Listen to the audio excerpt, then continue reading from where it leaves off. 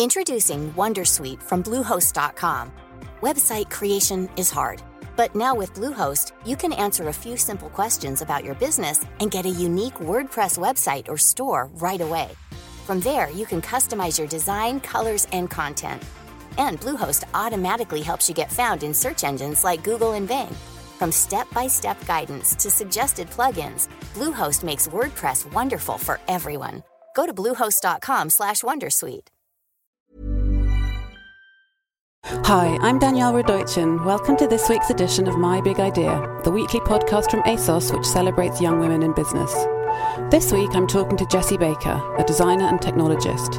In 2013, Jessi founded Provenance, a software enterprise which aims to help companies and consumers find out about where their products come from and how they're made.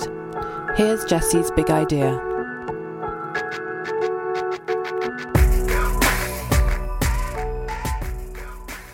Hi, Jessi. Hi. Thanks so much for talking to us on the My Big Idea podcast.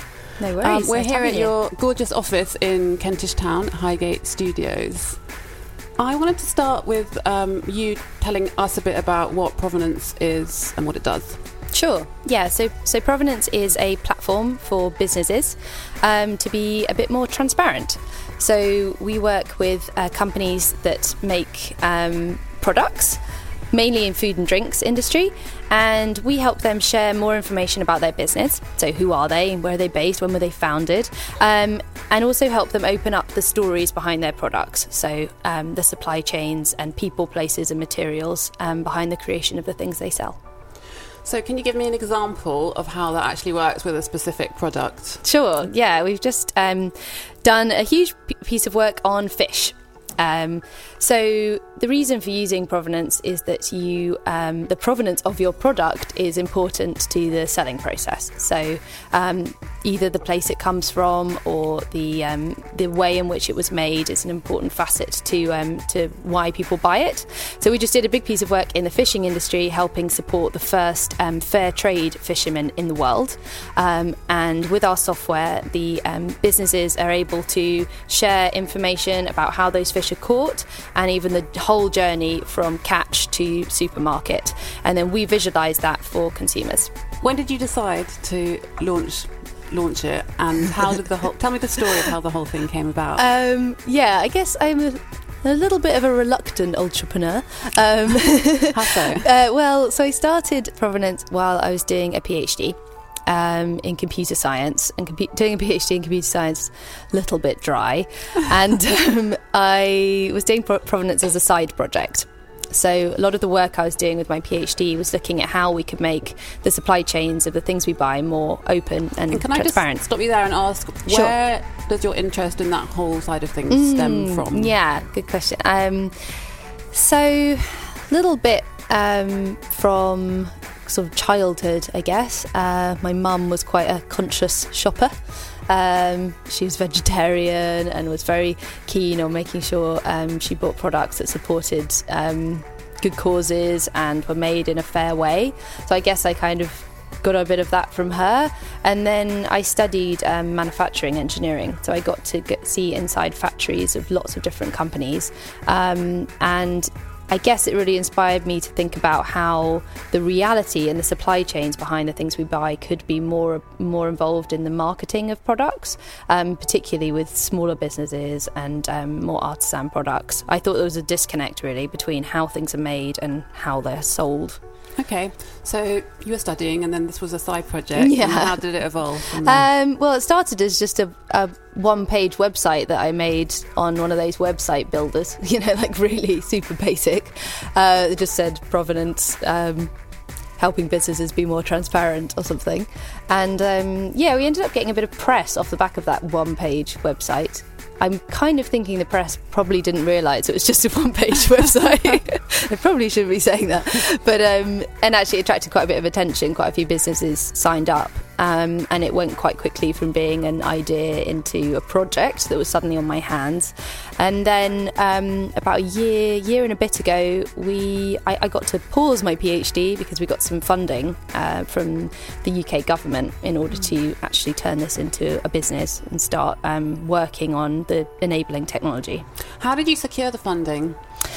a long and laborious grant application process. So there's so quite... did you actually actively go and chase that, or did they approach you? Yeah, well, a bit of both. There were quite a few programs for entrepreneurs where I was doing my PhD at UCL, and so through them I found out a bit about funding, and then ended up applying for an Innovate UK grant, which they like to say the application doesn't take you very long, but it's a little bit involved, but it's not impossible.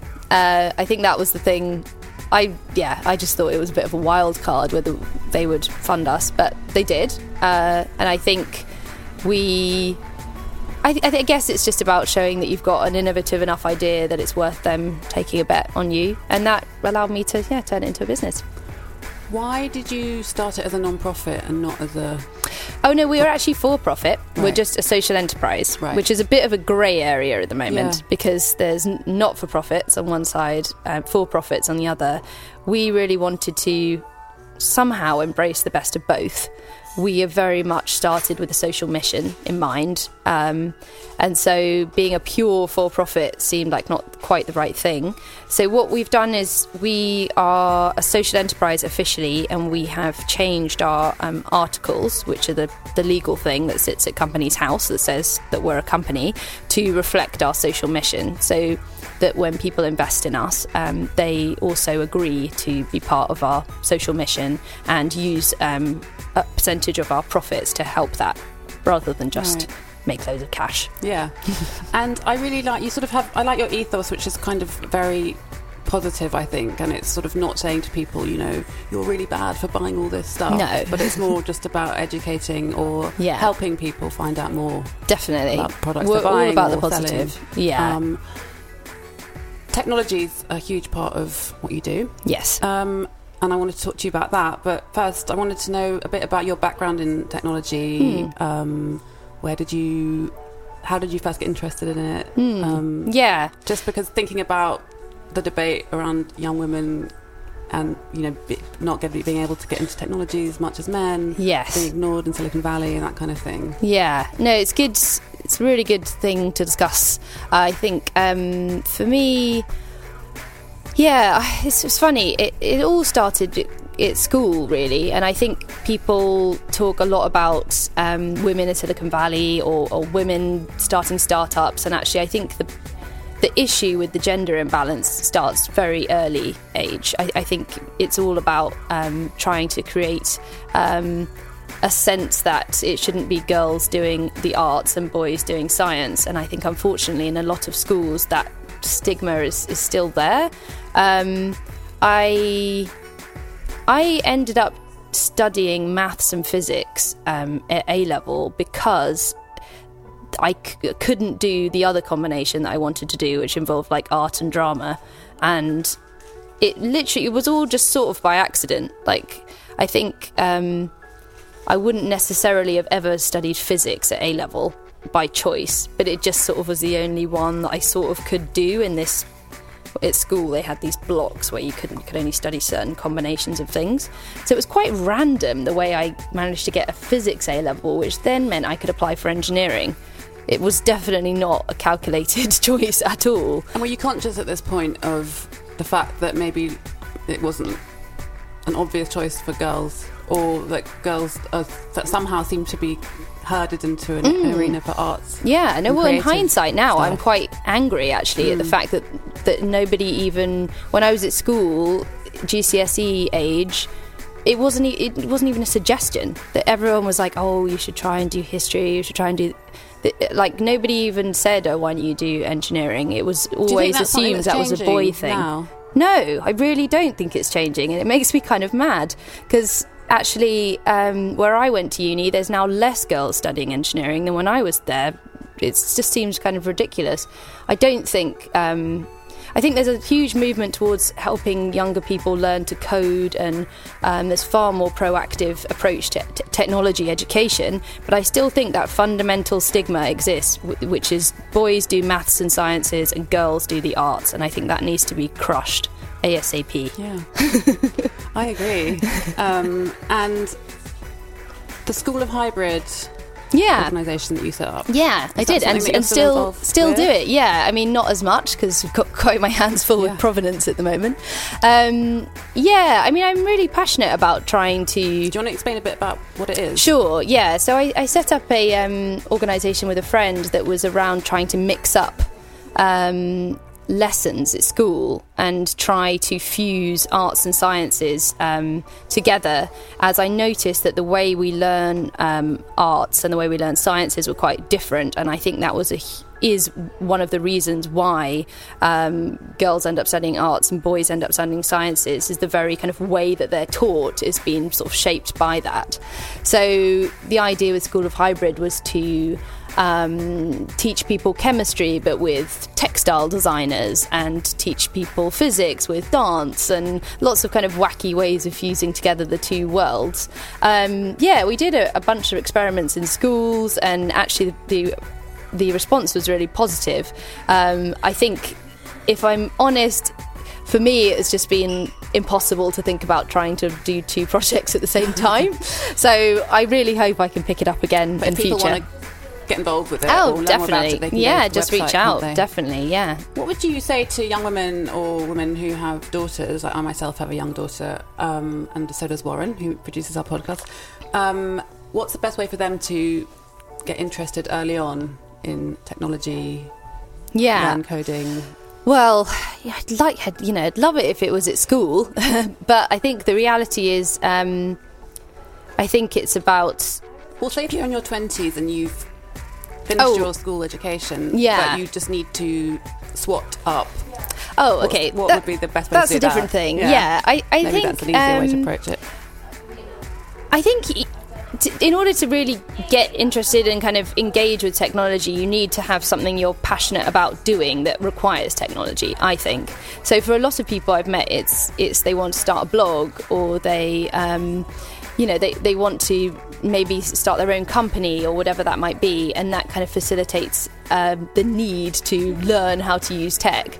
I think the big thing there, though, is rather than think, I want to start a blog, I better go and try and find someone that's good at tech to set it up for me, is really trying to do it yourself.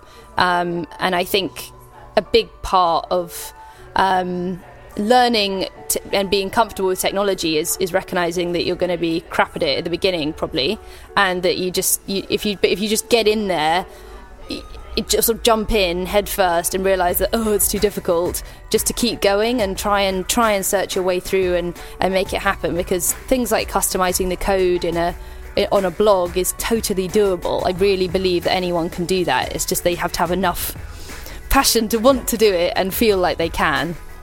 Just going back to provenance and its technology, do you want to explain a bit about how it uses technology, specifically with blockchain? Sure.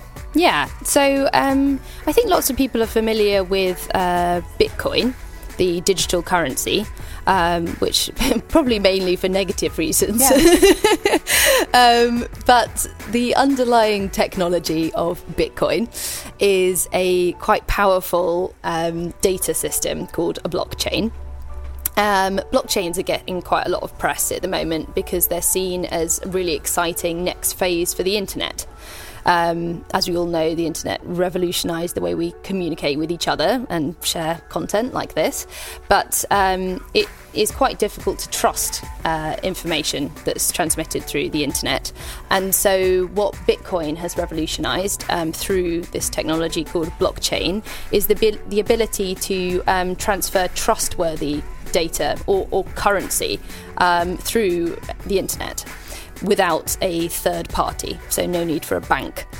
So at Provenance we use that technology. So how is that different to, for example, PayPal or Snapchat? Yeah, so PayPal is very different. So PayPal has a trusted third party that brokers every single transaction that goes through its website. In fact, I think it has two trusted third parties, one of which is Visa or MasterCard, and the other one is PayPal itself. What Bitcoin allows you to do is to transmit value in the same way as PayPal, except there is no Visa or MasterCard or PayPal. There is a protocol. So the code itself is the trusted third party, which is quite a powerful idea and cuts out many middlemen on the internet. Lots of people are thinking this concept could revolutionise lots of web applications that we use every day, like Airbnb, Uber, Facebook. They could all be, the data could all be held in a decentralised format, as with Bitcoin. And why is it seen as more reputable than Bitcoin? So there's lots of nefarious stuff going on. Bitcoin, of which is the best example, because all of a sudden you've moved this need for a trusted third party, and therefore you can do whatever you want, and it becomes a bit wild west. However, blockchain technology is less nefarious and is actually quite a powerful enabler for us to do lots of interesting things with data. So how we use it is to broker information along a supply chain. So it allows us to create a system for data exchange that gives the same amount of agency to the fisherman at the beginning of the process with their data as it does the big retailer at the end of the chain. So it's a far more democratic, secure way to share information if you have a situation where there's an imbalance of power. So it's quite a powerful technology. I think we will see lots and lots more applications coming about, but it's right at the beginning. It's really interesting. And social media is obviously, it must be on your mind. Yeah. And a big part of what you do, because the way that I see what you're doing, it's kind of crowdsourced. Crowdsourced verification. So you see social media as a force for good? Definitely, yes. How do you use it with Provenance to talk to people? How are you planning to develop that? Yeah.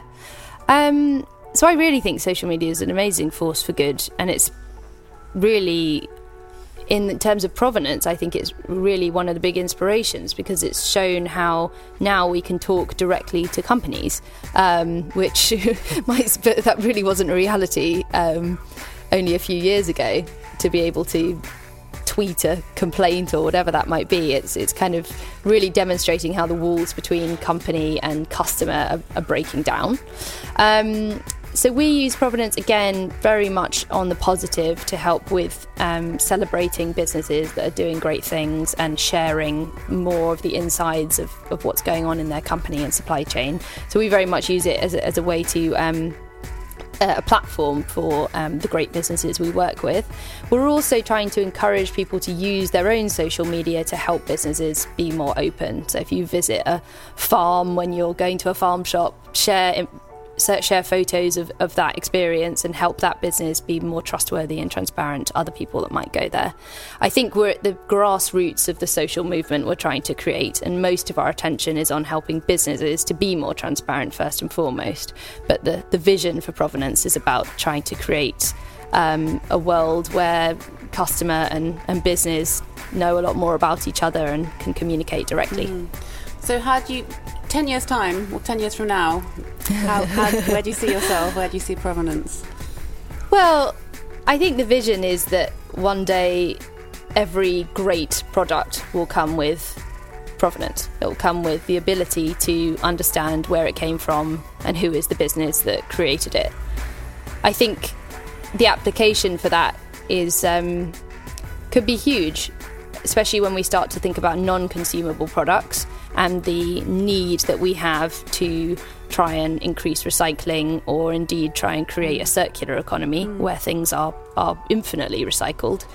Then tracking materials and where things have come from becomes of quite a paramount importance. So even though now at the moment we're mostly working on bringing transparency to food supply chains, ideally what we'd like to do is to be able to track all kinds of material things through their whole life cycle in order to create that circle of things being changed into new things. Are you considering virtual reality at all of interest? Have you been thinking about that? Yeah, I'm a large fan of it. One of my friends recently got an HTC virtual reality headset, and it's pretty amazing. Yes, I think we really would like to spend more time thinking about the experience of interacting with the data and imagery that we gather along the supply chain, and I think virtual reality dining experience might not be too far away for us. And so finally, slightly less intense questions now. What do you do? What do you read for inspiration, information, whether it's online publications, magazines? Yeah. Social media accounts that you follow? Yeah, a whole range of stuff. I think inspiration for business, whole range of stuff. I think I really like podcasts, so I'm really into Gimlet Media has loads of podcasts. I listen to all of those. So they've got a great one called Startup, which is like the whole. And so, definitely a big podcast listener, and find that's really good for on the go as well. Reading, I tend to. Mostly, I kind of have a bunch of mailing lists that I subscribe to, like things like Refinery 29, which I always like to get business stories. And then I'm quite into reading like design blogs and stuff. I think for me, I like to get inspiration from. Are there any ones in particular? I like It's Nice That's one of my favourite ones. Or Creative Review. Or Dezeen is another big one, and I pretty much always look at Core 77. Like, I like to look at other parallel technology projects that are happening that maybe aren't related at all to what we're doing. Are there any women on Twitter that you really enjoy following? Instagram? Yeah. Well, I love feminist Tinder. Any of those accounts are pretty great. I really like Cindy Gallop. She's pretty out there, but she's a really good person to follow on Twitter. I find she's just always calling people out and shares loads of great kind of power women. And then Sophia Amoroso of Nasty Gal is just like constantly awesome, and her Girl Boss account is just great. Really like it. Cool. All right. Well, thanks so much for sharing all that with us. No worries. Thanks, Jessi. Thanks for having me. Cheers. That was Jessi Baker talking about her big idea. I'm Danielle Radoichin. Tune in next week for more career inspiration, and check out previous episodes on Acast, iTunes, or your favourite podcast app. Bye!